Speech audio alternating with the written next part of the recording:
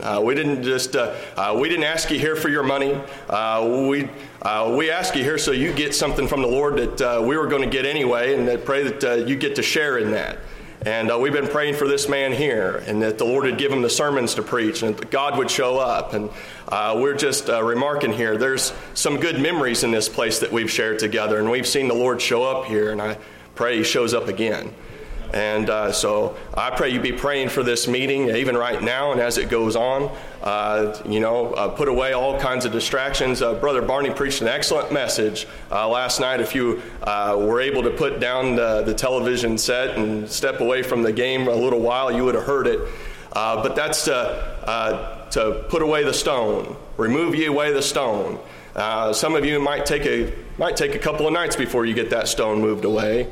But I pray that whatever stands between you and revival gets moved away, and the Lord's able to meet with you. And if you're only able to be here tonight, I pray he gets a hold of you tonight. All right, I'll stop lollygagging and the nursery's got to go. Remove the spiritual group. All right, brother, it's a blessing to have you. Come ahead.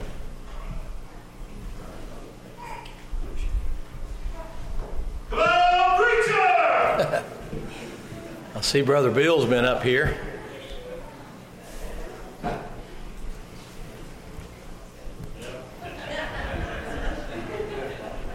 Those are a lot prettier than me. I'll give those to Drina Lynn. Thank you, Bill. I appreciate that. Just about everywhere he goes, when he comes, he always brings me a peacock feather. We go a long way back from back in the days in Moberly. I really do appreciate being able to be here. It's been a tremendous privilege to know Brother Chris over a number of years, and through a lot of difficulties and decisions and things that he's been through. Most of you probably know about those things, but you kind of see a real miracle in your midst and what God's done. And his pathway is not the normal pathway for most people. I think one of the hardest things for people to understand when it comes to the Christian life is, if we really believe what the Bible says, if you're not your own, you're bought with a price, and therefore serve the Lord with your members and so on and so forth. If you really believe that we're dead to ourselves and we're alive unto God, and if you believe that because we're supposed to now serve Him and not ourselves, that gets put to the test when the Lord puts you on a different path than how you had it drawn up. I mean, you get a little older and you get out of high school and you think you're going to meet the perfect one, and you think you do in high school because you don't have any sense in high school, but you think you have sense in high school. You can amen that even if you are from Missouri.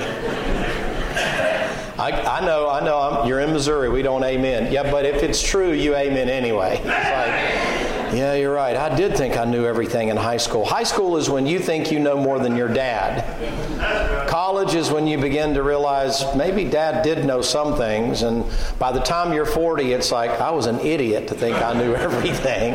And by that time, your kids are looking at you thinking they know more, and you're like, kid, I've been where you are, and you don't know more than me. But it's difficult, isn't it? Because the Christian life sometimes has different jogs along the way, speed bumps along the way. You might even say pits and other things that come up on the way to the palace. I want you to take your Bible and turn to the book of Genesis, just a simple story. Let me ask you this question before I start. How many of you know the little old Sunday school story about Joseph's coat of many colors? Anybody? I want to ask you a question then, since you're Bible believers and you're all very well versed in it. Can you tell me, did Joseph ask for that coat? You know what the Bible says in that passage you're fixing to read there in the book of Genesis? I'm going to read it to you in just a moment. You know what that Bible says? That Bible says that Joseph's daddy, that would be Jacob, loved him more than the others, and he gave him that coat as a sign of how much he loved him. But when he did, he earmarked him. That Bible tells you now 3 different times, what you're fixing to see is 3 different times that his brothers hated him. His brothers hated him. His brothers hated him. And then after he gives that last dream, the Bible says they envied him. Could I ask you this question? I'm going to read the passage to you because we're Bible believers and we got to start there, and that's how we do it, and I'm all for that. I'm not being sarcastic, but listen to me for a minute. Could you ask me this question? Did Joseph make up the dream? Who gave Joseph the dream? That's the right answer. Who gave Joseph the dream? The Lord did, didn't He? Who gave him the interpretation? The Lord did, didn't He? You know what they did? They hated him for what God gave him. Now, that doesn't even seem fair. Does it? You ever realize that sometimes people just cannot stand you, but it has nothing to do with you? You remember Samuel comes over there and they say, make us a king like unto all the other nations around us. That's how sometimes the voice of other voices, they line up with the world. Make us like everybody else. And Samuel says, you have the Lord.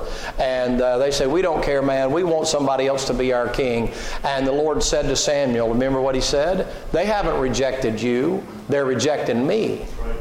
You realize sometimes on the way to the palace, ladies and gentlemen, that God got jogs and detours and different things along the way for you specifically, and each one of your paths will be just different as a snowflake will be different. You'll have the same common starting place at Calvary, but after that, there's no telling where you're going to wind up. You can't tell from one day to the next. You think everything's fine today, and then tomorrow morning you wake up and feel like an elephant sitting on your chest, and you're over at the hospital, and everything you had planned for the next 20 years just went out the window. Why? God had a different plan for you. It's not always a good plan. It's not always a fun thing. You think everything's going okay, and you think, man, I'm about to get my mortgage paid off, and once I get that, I'm going to get me an RV, and I'm going to travel around from meeting to meeting to meeting to meeting. I'm going to be a camp meeting junkie, man, and I'm going to have me a time, and I'm going to see this, and I'm going to see that, and then before long, the roof caves in, the house burns down, and trouble comes your way, and you're like, man, that isn't how I had this thing planned. Or you wind up having kids, and you think they're all little angels. And you realize you start, and all of a sudden one night you go in there and you roll their hair back and you're looking real close. You're looking for a 666 up in there somewhere because you're like, how could that sweet little angel turn into the devil overnight, you know? And then all of a sudden that little young'un breaks your heart and goes prodigal.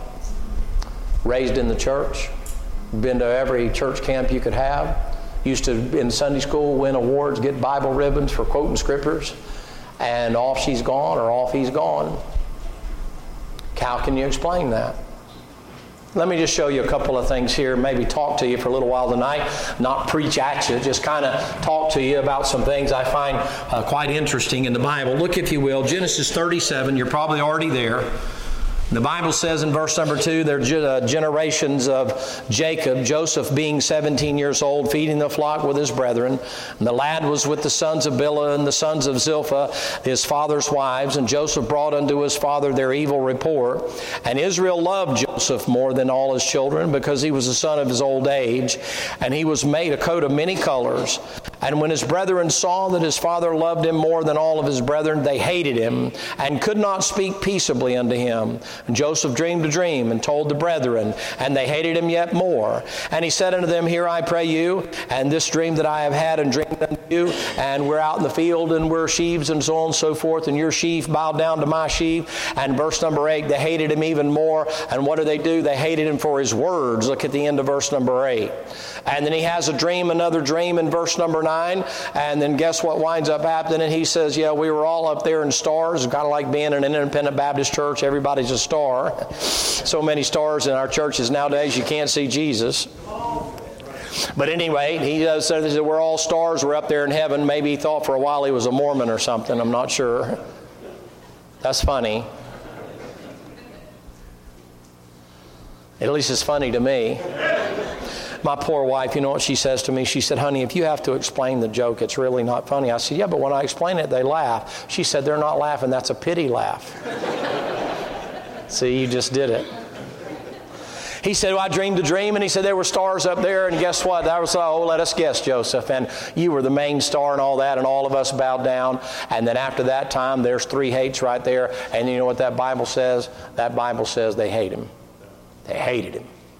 Brothers, just you pray, would you please, and ask the Lord to help us. We're thankful for the opportunity to be able to gather here, and thank for people made it this evening, thank for Peacock here. We ask that you just have your hands on this message now. I pray that you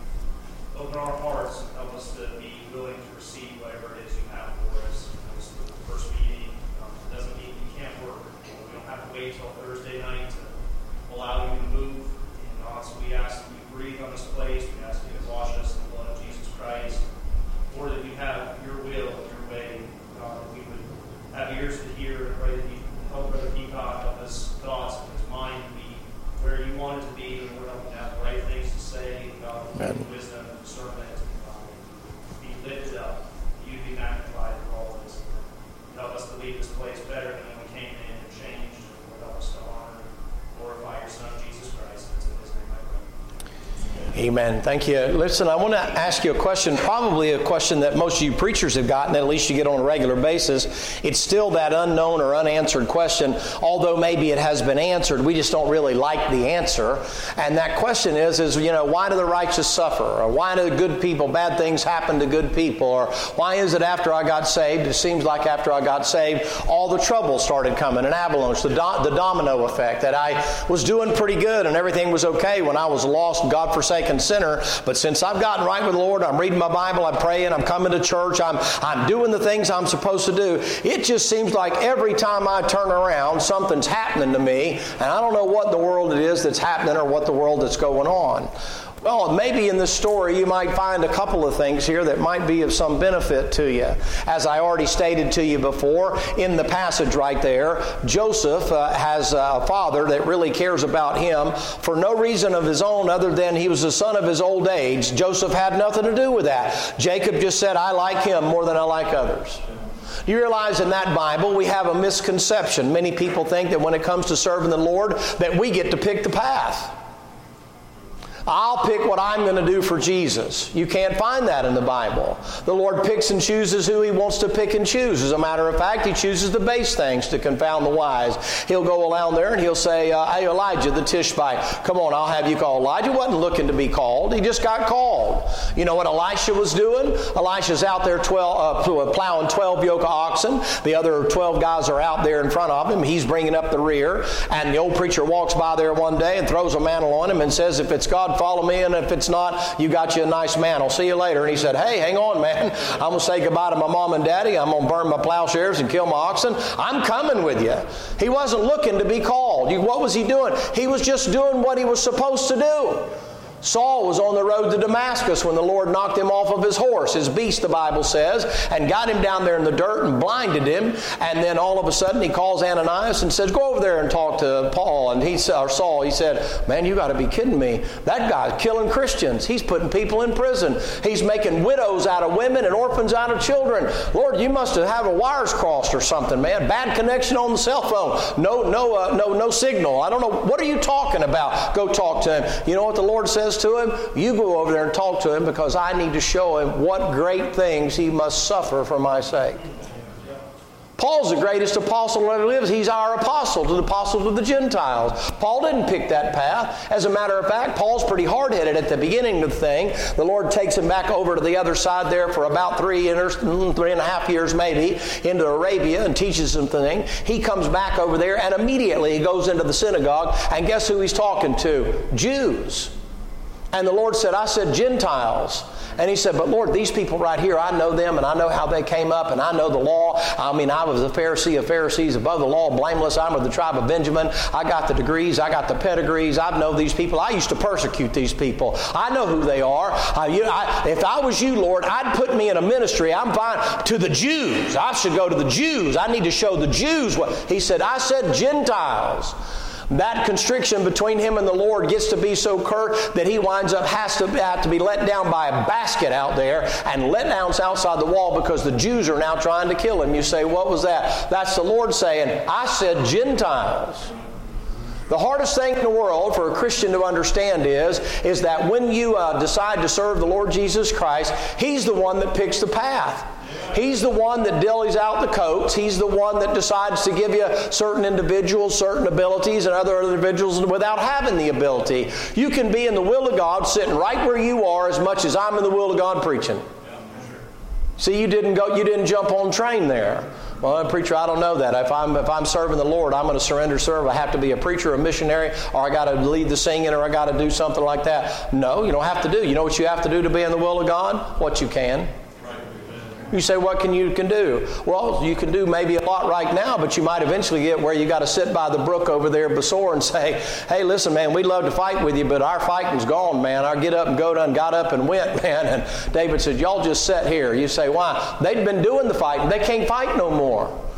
Christian, you have to understand that as you get older and as I get older, you got to recognize you can only do what you can. You can't do what you used to do. But you have to also be willing to yield to the young bucks coming along the way and recognize that the Lord has to replace you. None of us are irreplaceable. I mean, I might struggle to fight with you a little bit over the old preacher, but beyond that one, I mean, he was a special individual. The Lord gave him a special calling, and there's not another one, and there never will be another one. So don't try to be him. You say, why? You ain't going to be running prisons at 90 years of age. You can't keep up with him. Just a side story real quick. I'm going through a prison one day. We were way back. I got a 4x7 sheet of plywood, 5/8 plywood, and I'm carrying it. I was in a little better shape in those days. I didn't have quite as much of a floaty around me. And so I carry this in case, the plane goes down over the water. I can float, And we're over there, and he turns around. He stops in the middle of that big old long hallway. Peacock, keep up with the column.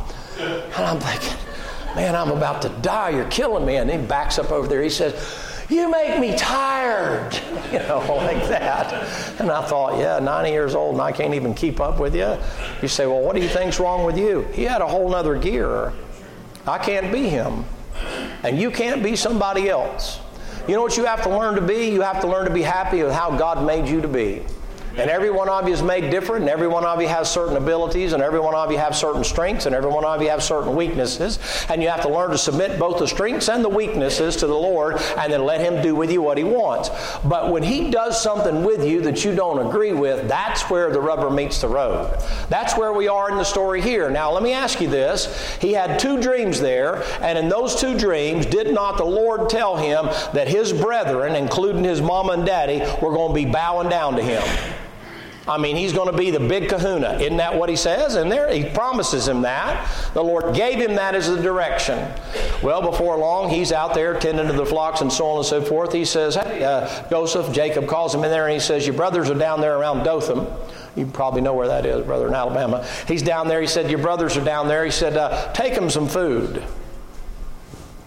Take them some food. Daddy, they hate me. Yeah, but you know what that reminds me to say? That reminds me to say you still have a responsibility to feed people whether they hate you or not. Whether the world likes you or not, you have a responsibility to take food to them. You say, why? They can't get it anywhere else. There's something you have to give them, even in a small community like this and the ones you come from, that you have that they don't have and nobody else can deliver. Well, they don't like me. Doesn't relieve you of the responsibility to take them the stuff that you can take them. Drop a tract on the table, be a witness to them, show up at a funeral, help them along the way when they're struggling along the way. Bad weather comes in or difficulties or problems like that. Why? You got food, but our problem is we don't get to feed just who we want to feed. You have to feed people that don't like you. That's just extra. That's no charge for that whatsoever. That boy comes down through there, you know the story, and he gets ready to go, and they see him coming down the road. You know what they're doing? They're conspiring against him. They hate him. They are doing everything they can in their mind. How are we going to get rid of this guy? Man, they are burning up the phone lines. They're burning up Instagram and Snapchat and Facebook, and they got private chat rooms opened up. They're spending all their time on that stuff, and they're hunting and pecking and hunting and pecking. They got carpal tunnel syndrome. They probably all got little things on their hands because they've been using their thumbs so many times and that kind of a deal. That's funny because that's where you are today. You're obsessed with electronic stuff. I've never seen anything like it. There's an old man, I mean no disrespect, there's a fellow that is more aged than I am sitting in the plane next to me, and he's got a phone, and he can't wait for the Wi-Fi thing to come on, and when he goes, finally! And I'm like, what's the matter there, boss? And he said, I finally got Wi-Fi. I can get my Candy Crush. I'm thinking, you're like 75 and you literally can't wait to take these little lines and line them up and make them fall and do whatever they do and think. Some of y'all must be playing it because y'all are like, why's he got to be talking about Candy Crush? Don't worry, I'm not going to ask you to bring it to the altar, But I thought to myself, boy, what an age we live in. You got people more consumed with what's going on in the news media and more consumed with what's going on the little device than you are what's going on between you and the Lord. But this is an encouragement. This is just a sidebar there. You know what they do? They begin to look at that guy and they say, we don't like him. You ever wonder why? They didn't like him because his daddy singled him out, but they didn't like him because the Lord singled him out. Well, if he's promised to be there, wouldn't you think he should get on the primrose path and everything should be fine? I mean, shouldn't it just be rose petals and rainbows and I can't say rainbows anymore. I'll just say unicorn and cotton candy. You can't say rainbow anymore. Some queer thinks that you're thinking, oh yeah, well that's yeah. Oh, he's with us. No, I am not. I just want to make that clear. We are in dire straits if when you come to Missouri, the heartland of this country, and folks are kind of like, well, now, that's their choice. No. You still check plumbing. You do not wait till that kid grows old enough to decide what it wants to be. It is not an it when it is born. It is a male or it is a female. It's y'all's fault I'm off the track right now. If y'all keep doing this to me, we're going to be here 2 hours. When y'all respond that way, I'm like, okay, we're going to go ahead and just fish around that stump till we get John out. Right? Good. That's much better. I'm feeling a lot more at ease now. He comes up there, you know what he says? He says, look at him, man. He got his fancy coat on, got his fancy, Daddy likes him. Who does he think he is, man? Look at him. He thinks he's all that in a bag of chips, man. I mean, what in the world? Are those dreams? Man, have you heard those dreams? I mean, it was stuck in their craw. And one of the boys says to the other one, he said, I'll tell you what let's do. Let's kill him. Nobody opposes it. Till Reuben says, hey, before you do that, why don't we just put him in that big old hole over there? Let's put him in that pit and we'll take that coat off of him and let's teach him a lesson. And, kind of like Pilate saying about the Lord, let me take him down here and beat him and then bring him back out here and then maybe you won't be in such a hurry to kill him. Surely you see Joseph's a type of Christ. The old preacher used to say in about 152 particulars, I haven't found them all, but if he said it, it's there. And you say, well, but preacher, he's not right about everything. You're an idiot to say something like that. You know what? I've been around long enough to know to think to myself, that was an odd thing that he said. And then I go back later on, 10 years later, and go, how did he know that? That guy was phenomenal stuff. You say, well, why you got to be talking about him? Because I like him. No, I loved him.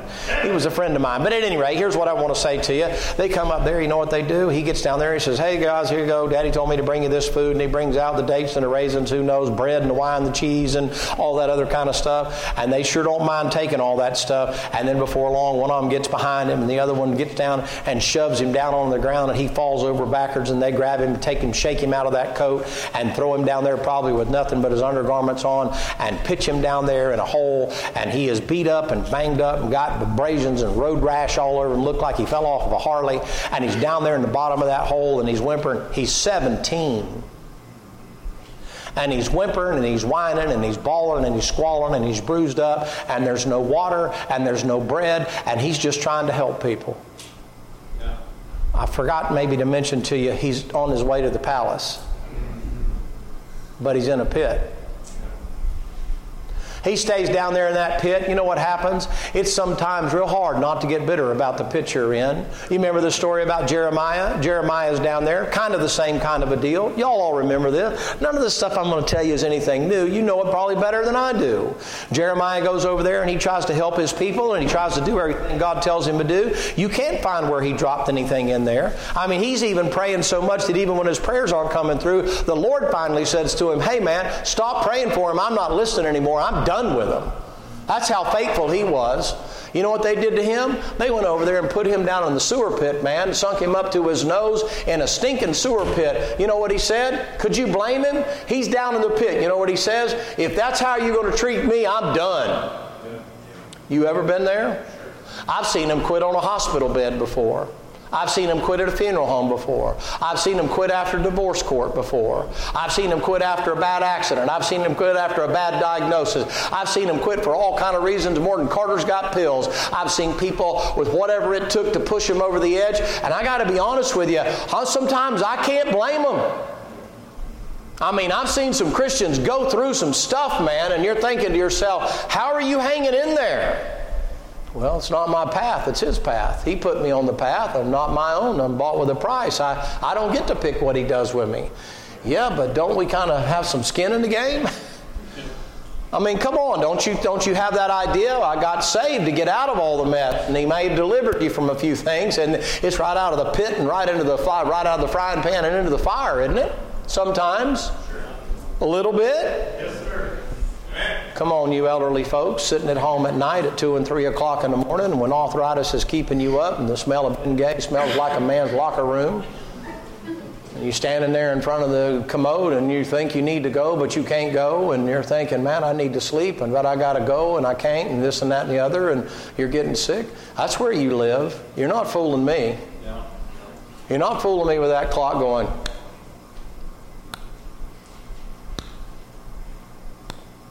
All by yourself, all by your lonesome, stub your toe walking down a hallway you've been down 100 times. You don't know what's going on or don't know what's the matter. Everything in you aches and everything hurts. If it don't hurt, it ain't working, you know. And then the next thing you get up the next morning and it's rinse, wash, and repeat, boy. And old age creeps up on you, and people quit calling you, and family quits coming. And Thanksgiving ain't what it used to be, and Christmas is no longer like it used to be, and there's just no joy, and before long that smile gets turned upside down, and that face begins to droop, and it begins to drop, and boy, age begins to come in like iron-shod hooves off of a horse and just stamps it all over your feet, and you know what you say? You know what? It's enough, Lord, to let me go. I can't take it anymore. But you're on the way to the palace. That's a strange road to be on, isn't it? He's down there in that pit and stuff like that, and Reuben's down there trying to work some kind of a deal with the guys and that kind of thing, and look at him down there bawling and squalling. What had he done wrong? He didn't do anything wrong. I've read stories where they try to make him out like he was a smart aleck or something. There's no indication of that. If he's a type of the Lord and 152 particulars, it stands to reason he wasn't a smart aleck. You can't. They're trying to justify why they threw him in the pit. They threw him in the pit because they were downright mean and they hated him. That's why they threw him in the pit. You don't justify their wrongdoing. They did wrong. They shouldn't have done that to him. And then they see a slave trade. Who would have ever thought a slave train would be your deliverance? I mean, think about that. Man, being sold into slavery beats the fire out of being in the pit, man. Boy, hallelujah. The Lord set me free and put me in chains and locked me in a cage. And they haul him up out of there, and he's like, okay, it's all forgiven and all that kind of stuff. And they say, shut up. And they come over there, and they look at it, and they lift his gums up, and they look at his teeth and all this and that and the other. And they say, we'll give you 20 pieces of silver for him. He ain't worth much more than a dog. But we'll try to do something with him. He's skinny as a rail and good for nothing. But I tell you what, we'll take him off your hand. And the boys, here's your 20 pieces of silver. And they dump him in the cage. And he grabs him cage standing there in his underclothing, man. And he's looking there, and he's crying, and he's screaming. And come on, man, you got to be kidding me. Why are you doing this to me? Why are you doing? He knows he's going to his death. You think that's any kind of way to go to the palace? I mean, how would you draw the picture up? Yeah, man. I mean, he told me I was going to be the chief out there. Everybody's going to be bowed down to. And so you know what I figure is one day the Pharaoh's just going to come out here and pick me up and put me in a chair right beside him. Isn't that how we want to go? I mean, if you think long and hard about it, David didn't go that way. David's out there in the field, he's tending some sheep out there, and a little preacher comes up there and he says, hey, listen, I told to come to the house of Jesse here, and one of your boys is there. Oh yeah, we know who's going to be the king, man, Eliab there. I mean, he's taller than the rest of them, good looking man. He knows about 7 different languages. I mean, he's the strapping guy. He's the brains of the operation. It'll be that guy right there. And old Sam looks at him and says, you're probably right about that, man. That's probably him. And the Lord said, hey, that ain't him.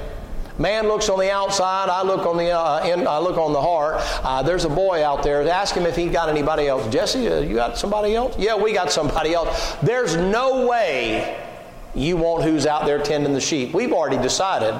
He doesn't look like anybody God would use. He doesn't look like anybody that would be a king. He's not kingly material. Sometimes God's voice will take you in a path and make a choice out of you, and He'll choose the oddest, weirdest, strangest things, because God does things that are contrary to the way man does it. Man looketh on the outward appearance, God looketh on the heart. That's a man after God's own heart. And he comes in there, and he dumps oil on him, and he said, preacher, I don't know why you wasted the good oil. He said, well, you're going to be the king of Israel. He said, yeah, okay. I don't know, where's the cameras? Are y'all punking me or something here? What's the joke? And he goes back to tending sheep. You know how I know? because it wasn't time for him to be elevated yet. Now listen, if you were anointed as king, would you not think right then you ought to go to the throne? Or they should put you in king school or something? I've been anointed king. Where's the trumpets and the chariots and where's all the other stuff? That's what they do with all the other kings. I mean, when Absalom tries to come to power, he's got all these people ahead of him, got all these horses, got all these chariots, got all this following. Well, he got anointed, didn't he? You know what he does with him? He takes him out there. He said, go back to tending sheep. And guess where he finds him? Tending sheep. He said, hey, your brothers need food. I'm the king. I don't go take my brother's food. It's funny how many times God uses a man to take food to people that hate him. And he comes over there, and guess what happens? Nobody recognizes him as a king. Saul's the king. Nobody recognizes him as even being anointed. It's not even been noised abroad. Nobody knows anything about it. Timing wasn't yet right. It's not just being at the right place, it's being at the right time. And so all of a sudden, David comes up there and he looks, he hands out some stuff, and they're like, oh yeah, what are you doing down here? You just wanted to see the battle. No, Dad told me to come down here and bring you some food. Figured you guys were hungry, and so here's you some food and stuff like that. About that time, big old Goliath comes out there and curses and swears and all that. And he said, hey man, why are y'all doing this? And they said, oh, shut up, you little pipsqueak man, you punk, what are you? You ain't got nothing to do.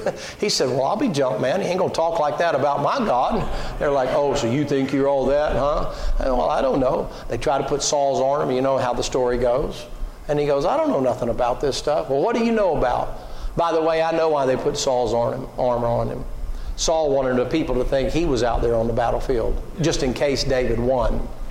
But at any rate, the counterfeit. Anyhow, he says, listen, man, all I know is I got this rag and this rock here, this sling, and I'm pretty familiar with it.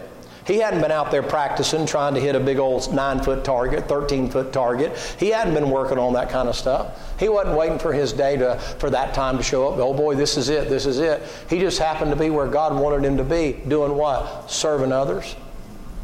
And God said, okay, now's the time. And he goes out there and he kills Goliath and knocks him in the head there, and then cuts his head off with a sword and then holds it up. And all of Israel climbs out of there and says, man, that's what I'm talking about. And they take off out and pursue him. And then at the end of that thing, here we go. Saul is slain his 1,000, but David is 10,000s.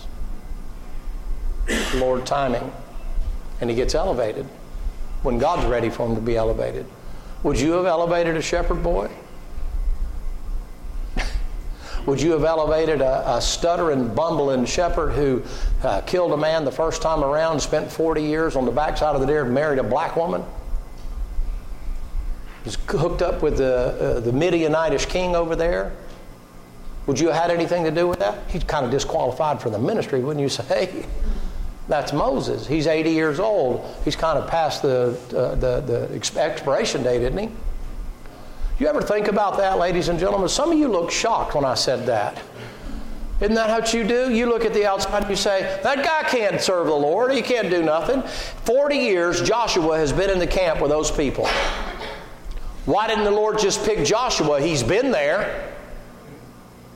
You don't get to pick your path. Moses. He turned aside to see the bush, not that it was burning, but that it wasn't burning and not consumed. That's something to see. He starts toward that bush, and the Lord says to him, take off thy shoes, for the ground whereupon thou standest is holy ground. And Moses says, holy smokes, man. He said, you ain't bringing Egypt over here, boy. Take them shoes off. I'm going to talk to you. He said, we're going back over there to Egypt, and you're going to lead the people out. Lord, I stutter, and I'm 80 years of age. Why don't you use somebody that's been over there, that knows the people, been around the people? I mean, generations have died since I've been gone over there. The Lord said, because I want you.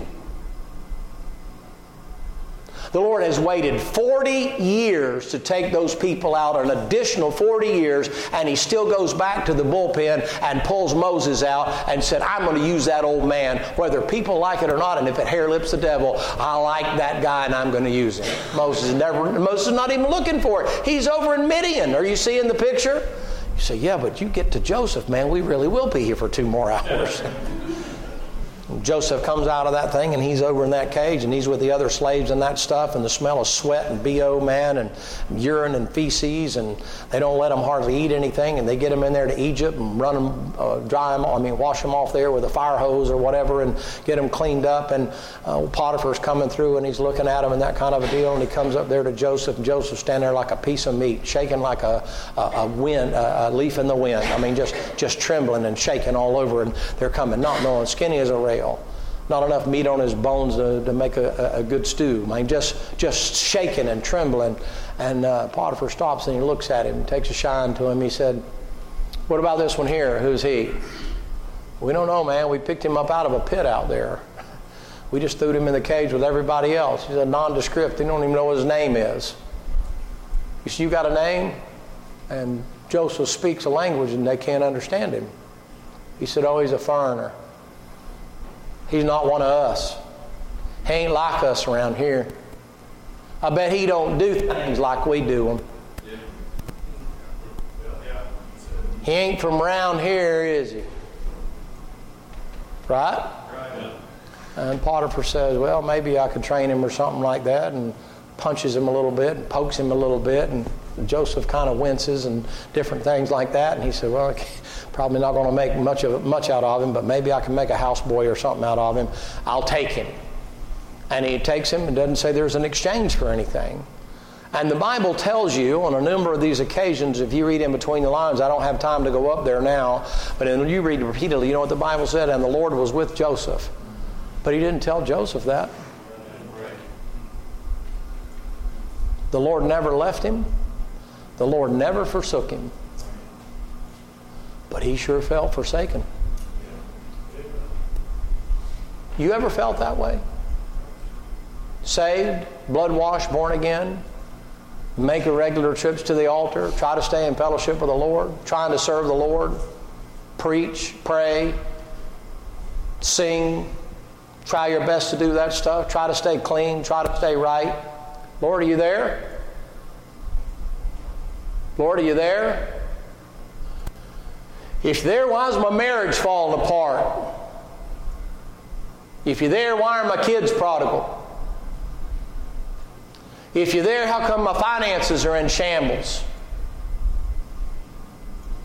You ever been there before?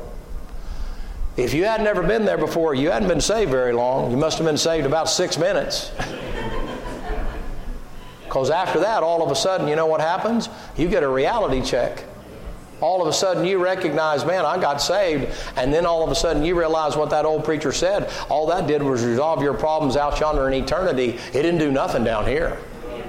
You're going to go through it. You say, why? 2 Corinthians chapter 1 still in the Bible, so you can minister to all those that are in any trouble. Who wants to be that kind of minister? I mean, I'd like to be one of them smiling jokers in a basketball arena over there. You get up there and give a talk and and this is my Bible. Something good is going to happen to you today. And all them jokers are like, yeah. I'm like, are y'all even saved? That's not the Christian life. I mean, you know what I can say every day? I made one right decision at 7, I got saved. And I can say I'm still saved. But some days I'm thinking, man, Jesus, where are you at? That's a southern way for I know it's where you at, behind the at. Well, that's a prepositional at. We still say at down there. We also say ain't. You better help me, Alabama. God bless your heart, man. You better jump in here somewhere, man. I'll grab you by that beard and pull you down here. I still got some skill. Not as fast as I used to be, but I still got some. You know what happens? Joseph goes down there in the house. The Bible said the Lord was with Joseph, and Joseph was working, and he blessed the work. And Potiphar says, my goodness, man, every time I turn around, it seems like whatever you're over, it seems to prosper. I tell you what I'm going to do. I'm going to put you over my whole house. That's his personal finances, man. That Bible says when Joseph runs into the first time over there with Mrs. Potiphar, you know what he says? He said, your husband has put me in charge of everything and has kept nothing back from me except you. That's what your Bible says. That's how much he trusted Joseph. He has told him everything, gave him the keys to the kingdom, and said, boy, you run everything, you take care of everything, you touch my wife, I'll kill you. But beyond that, he said, now don't you find it interesting? Don't you kind of get a little inkling right there that Potiphar says you can have everything but stay away from my wife? I wonder if he don't know something about his wife. I'm just saying. I mean, it's just a little clue that's in there. Maybe that's old habits there. And so one day she comes up there, and you know what happens? She's out there, and she's at the table doing her homework and stuff. And she says, "Hey, come on in here, help me with this homework." And he comes in and says, "She says, why don't we go up to my bedroom and do my homework?" I'm intentionally deviating there, kids, to let you know you don't have kids in your bedroom doing your homework. It's a bedroom. It is for sleeping. It is not for boys.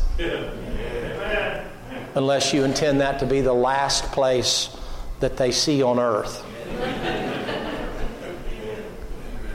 Some of you guys are like, "Man, why'd you have to say that?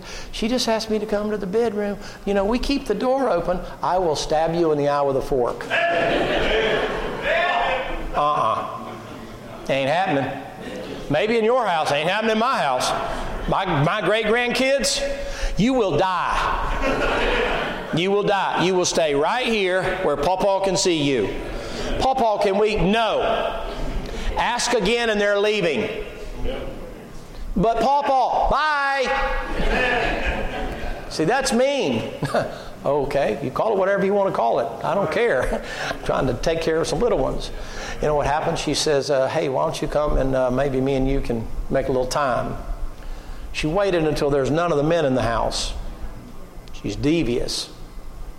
And Joseph's going about his normal routines, his normal duties, and he's checking how much corn is in the crib and how much stuff's up there in the cupboard, and he's making this and that and the other. And the next thing you know, she's standing over there, and she comes on, and I'm talking close order combat here, boys.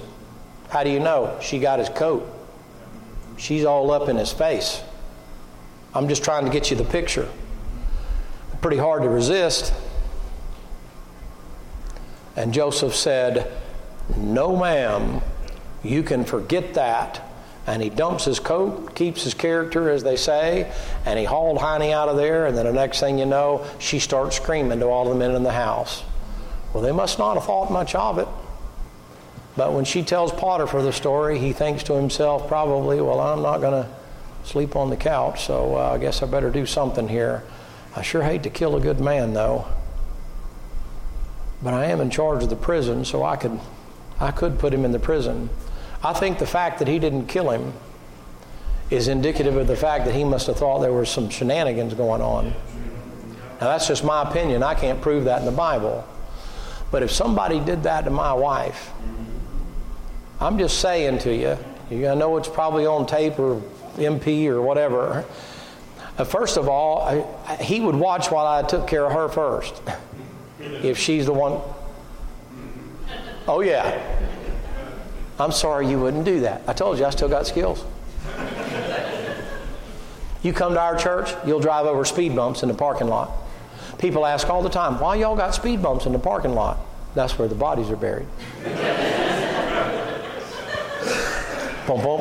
Who was that? John, Bill, and Eddie. What? Never mind. Don't cross that preacher. But then don't you think at very least, if you thought that had happened, and if the way she painted the picture, that if he had taken advantage of her, come on, boys, what would you do? Amen. Wouldn't you bury him in some swamp out here somewhere? Yeah. You know, out deer hunting? Oops, excuse me, you thought you had antlers. Come on, wouldn't you? Sure you would. He doesn't kill him. The Bible said, and the Lord protected him. The Lord watched over him. The Lord had mercy on him. He puts him down there in the prison. Did I forget to tell you he's on the way to the palace? That boy has yet to go to the palace yet. Everywhere he goes, he just winds up in trouble. I mean, it is one ditch after the next ditch after the next ditch after the next ditch. Sounds like a Christian life. Yeah. Doesn't it? Yeah. Right when you think you're just about to get a leg up and things are kind of starting to come around, then something else comes apart. And the next thing you know, he's down there in the prison and he's doing his stuff. And the guy in charge of the prison says, hey, Joseph, we're going to put some people in charge here and you're going to be over them. And Joseph says, okay, whatever you say. And Joseph goes to work down there and he's doing his work one day. And there's two boys sitting down there at breakfast time there, probably having some bacon in it. Well, they probably didn't have no bacon, but they had anyway, they had some kind of meat and some eggs that were there, and they're eating. Messed up my illustration. And then one says, man, I couldn't sleep last night for nothing, man. I had the hardest time in the world sleeping. I couldn't get to sleep. I had a bad dream, man. What'd you have a dream about? And he told his dream over there, and he said, well, you and me were here, and this and that and the other was happening, and I'm not really sure what the dream means. And then the butler comes in, and he said, well, I dreamed this too, but I dreamed it a different way. And Joseph overheard it, and he said, well, I know what that meant. And the boy said, you know how to interpret a dream? He said, well, interpretations belong to the Lord, but yeah, I can tell you what that meant. I tell you what, I'll cut you a deal. What's that? I'm going to tell you what your dreams are, but when you get out of here, could you remember me? Do you ever think about that? You ever have somebody that you tried to help out, and then after you helped them out, they said, man, I'll never forget you, and I'll never forget what you did for me, and I sure do appreciate how you did this and that and the other. Boy, I'll never forget you. And you find out they had a chance to speak up for you, and they sat there, boy, like a lot lizard and just clammed up on you. That ever happened to you? I mean, call me if you need anything. And then you call them, and it's like, hey, man, I'm sorry, I'm really busy. That ever happened to you? You haven't been saved long. You hadn't been in the ministry long if that hadn't happened to you. He goes down there and he tells them what's going on, and he said, well, bad news for you. They're going to stretch your neck and you're going to lose your head and you're going to come around and you're going to wind up being okay. Now, if you boys would speak up for me, I'd appreciate it. And they come get the boys, and it comes true. I mean, down to the finite points, just like his other dreams. And the Lord gives him confirmation. Well, if I gave you that dream and it came true, what you think about those dreams I gave you over there about the sheaves and the stars? Lord just giving him a little, hang in there, Joseph. Hang in there, Joseph.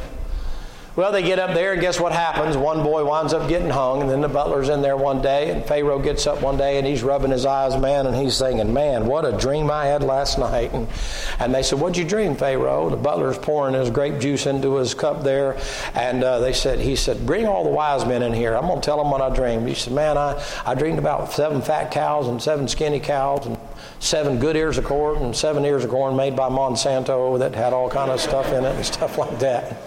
Amylose corn to make plastic bags out of, or something like that. I can't remember. His bad dream, nightmare, man. And so he said, what does that mean? And the wisest people in the whole kingdom can't tell him. And that butler finally goes,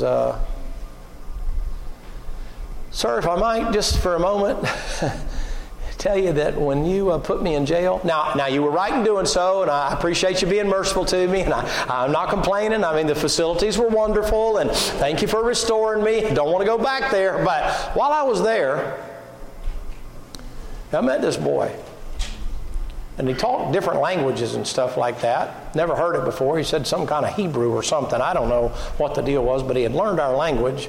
And he said, you remember the baker down there? And the king said, yeah, I remember him.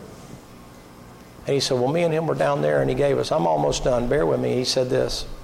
He said, he told us the dream down to the nth degree. And he said, he did. He said, yes, sir. And he said, he might be able to tell him what your dream means.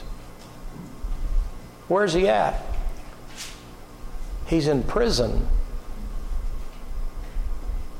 By this time, he has been there 14 years since he was in the pit on the way to the palace.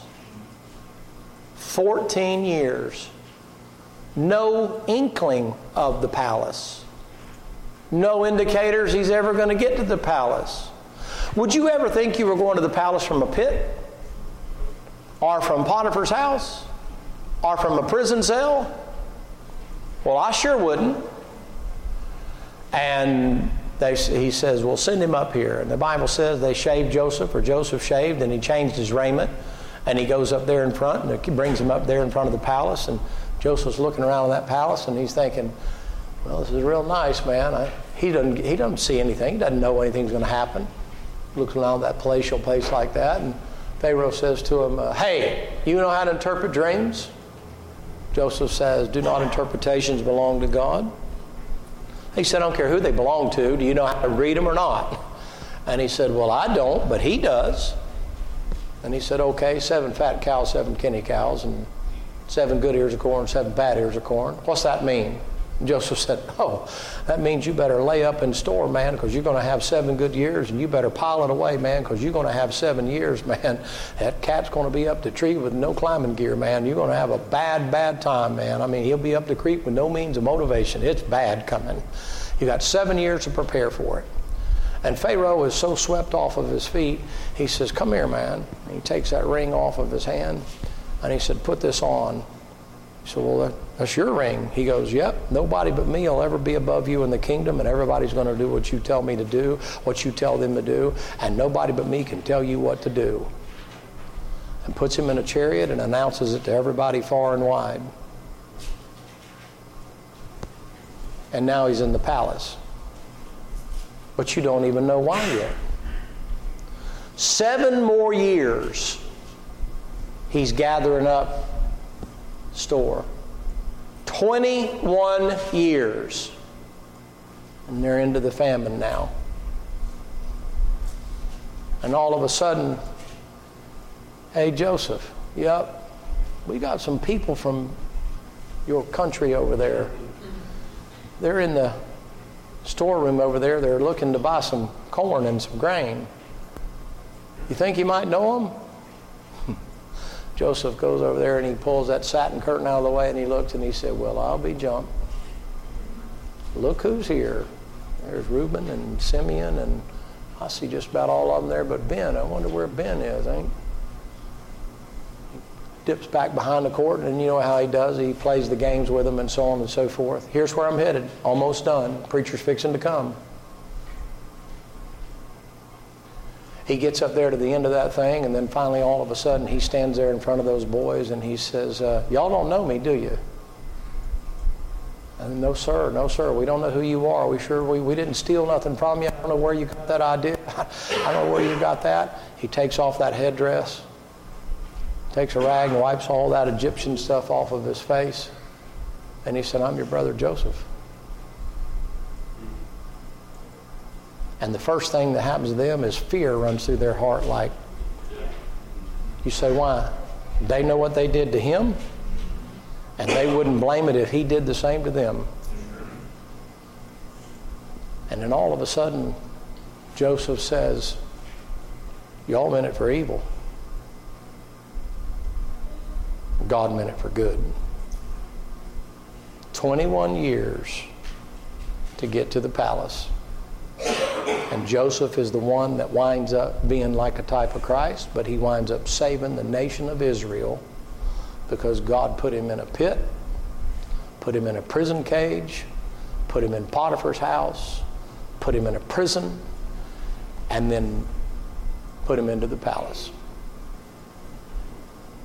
You're going to be together here for 3 or 4 days and having a meeting and stuff like that, and the temptation is that when you're in one of those positions along the pathway to the palace, you'll have a tendency to think God's forgotten you and God doesn't know what he's doing and God's lost his mind. You know what you have to learn to do? The Apostle Paul said, we've learned in tribulation to give thanks. For everything give thanks, for this is the will of God in Christ Jesus concerning you. Boy, that's tough. You say, why? You're on the way to the palace. I was in a meeting not long ago, and I preached a message along these lines, and I finished up there, and a lady had to get up, and she got up and left. And, you know, sometimes as a preacher, when that happens, you think, man, I've dropped a bomb, man, I've done a bad job. It was a bad deal and that kind of a thing, and I'm kind of beating myself up while she's walking out the door, and I'm thinking, man, I'm really sorry, and I'm thinking the preacher's not going to be upset, and I'm messed up so bad. And she's out the door, tore out pretty fast. I didn't think I said anything to make her mad, you know, but she looked like she was mad, you know, like kind of like some of y'all look right now, you know. and I mean, she beat feet out the door, man. And so I went to the preacher after the meeting was over that, and people come to the altar and all that stuff, and we got finished with all that, and then he took me back in the hotel, and I said, Brother, I sure am sorry. He goes, oh, no, it's fine. It was not a. not a problem. And I said, I'm not really sure what happened. And he said, don't worry about it, preacher. It's okay. He said, it was a real help to us. I said, okay, well, whatever. About 11:30 that night, it was a little late. I was already asleep. He texted me in one of them little things, and he said, preacher, I just got this text from that girl that left.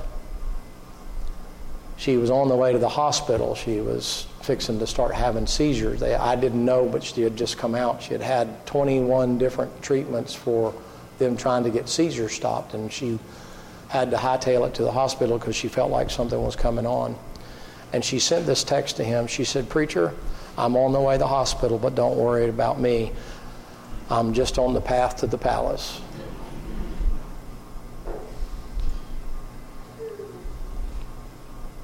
I think that's the best night of sleep I had in a long time. Because she understood that the path was his path, not hers. And that God could do with her whatever he wanted to do. My dad was only 64 years old and gave up professional baseball and all the other stuff, and tell you about it some other time. They lost their first child because a doctor came in a drunken stupor and crushed his brains, and 2 days and 2 nights later he died. Pastored churches, never had any money trouble, never had any women trouble, never did anything. Left a big church down in Panama City and went into evangelism. Did 38 to 45 meetings a year. Wound up getting a blood transfusion with hepatitis in it, and it wound up causing problems for his liver. And he died when he was 64. So, well, preacher, that's kind of a sad story. I mean, is that how God treats his men? That was his path. God chose to do that. My dad never complained. After all I did and all I left and all it's cost me, you know what he said, boy? He said, if I start saying something crazy or stupid or I say anything to hurt your mama, he said, give me enough stuff to knock out a horse, you hear me? And I said, well, Daddy, I want to make sure that it gets easy for you. And he said, son, you don't understand. He said, all they're going to remember is how I left, not all I did. And I said, Dad, I don't get it. He just patted me. He said, I'm not my own. I don't get to make those choices. Of all the things, why did he get hepatitis? Why did it affect his liver and his spleen and all kind of other stuff? Why did he leave at 64? Why does Jim Lentz leave at 54? It's their path. You know what Paul said? I have finished my course. You ever look at Paul's course? Tonight when you get home, you read 2 Corinthians 11 and 2 Corinthians 12. You'll see Paul's course. Of the Jews 5 times received I 40 stripes, save one, and perils of countrymen, perils of robbers, and perils of this, and perils of that, and perils of nakedness, and perils of hunger, and fastings often, and prayers, and this and that and the other, and the care of all the churches and all that. And Paul said, yep, but it's his path. And once you grab a hold of that, you know what you can realize? You can rejoice in the pit, and in the prison cage, and when you're falsely accused, and you can go, okay, well, the Lord's doing something. And maybe he'll make it easier. Heads are bowed and eyes are closed, and we'll let the preacher close it how he sees fit. And Father, I pray that you'll help us to maybe get some understanding of why bad things happen to good people. Maybe understand that we're not our own, we're bought with a price. Maybe understand that you're the one that picks our path, not us. Help us, God, to recognize and to realize as we're gathered over these next few days that the unseen hand is behind everything going on, and the unseen hand is what's in control. And you're taking care of us and watching over us. Help us to be able to stand strong, and having done all to stand, just to continue to stand while you take us through the storms of life so that we can get over to the other shore. Pray you'll bless it in the name of Jesus Christ. Amen.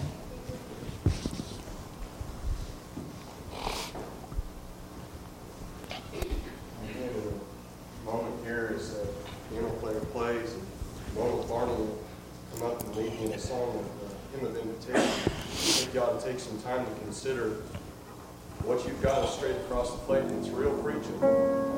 Because you've got a real life that you live. It's not some fairy tale. You've got real problems. You've got real aches. You've got real pains. You've got real problems. And Lord knows. My wife just went back there to hear something. I've seen that woman go through some real hardships. I've been blessed to be standing there with her. And I think of this passage that the Lord gave me here in Romans chapter 5, and not only so that we glory in tribulation, but also knowing that tribulation brings patience, and patience experience hope. That hope is the palace. But it starts with tribulation. I've often considered why some people get it and others don't. I think the Lord gives it to people who He can trust. The Lord can trust Joseph with his head. He can trust him with the cage. When he would make it to the palace. The Lord trusts you. What does the Lord trust you with? Some things to consider. Take time to go down to the altar and pray. Maybe pray right where you're at. But don't shun the pit. Don't shun the cage. The Lord's got you on the way to the palace. Maybe you're here tonight and you don't know Jesus Christ as your Savior, and you're not. There is no palace for you. Tonight could be the night that you set foot on that path. But it won't be an easy path, but it'll be the best path you ever stepped foot on. If you don't know Jesus Christ as your Savior, why don't you come down tonight? Why don't you make sure that you get to leave here on the right path? Brother Barney.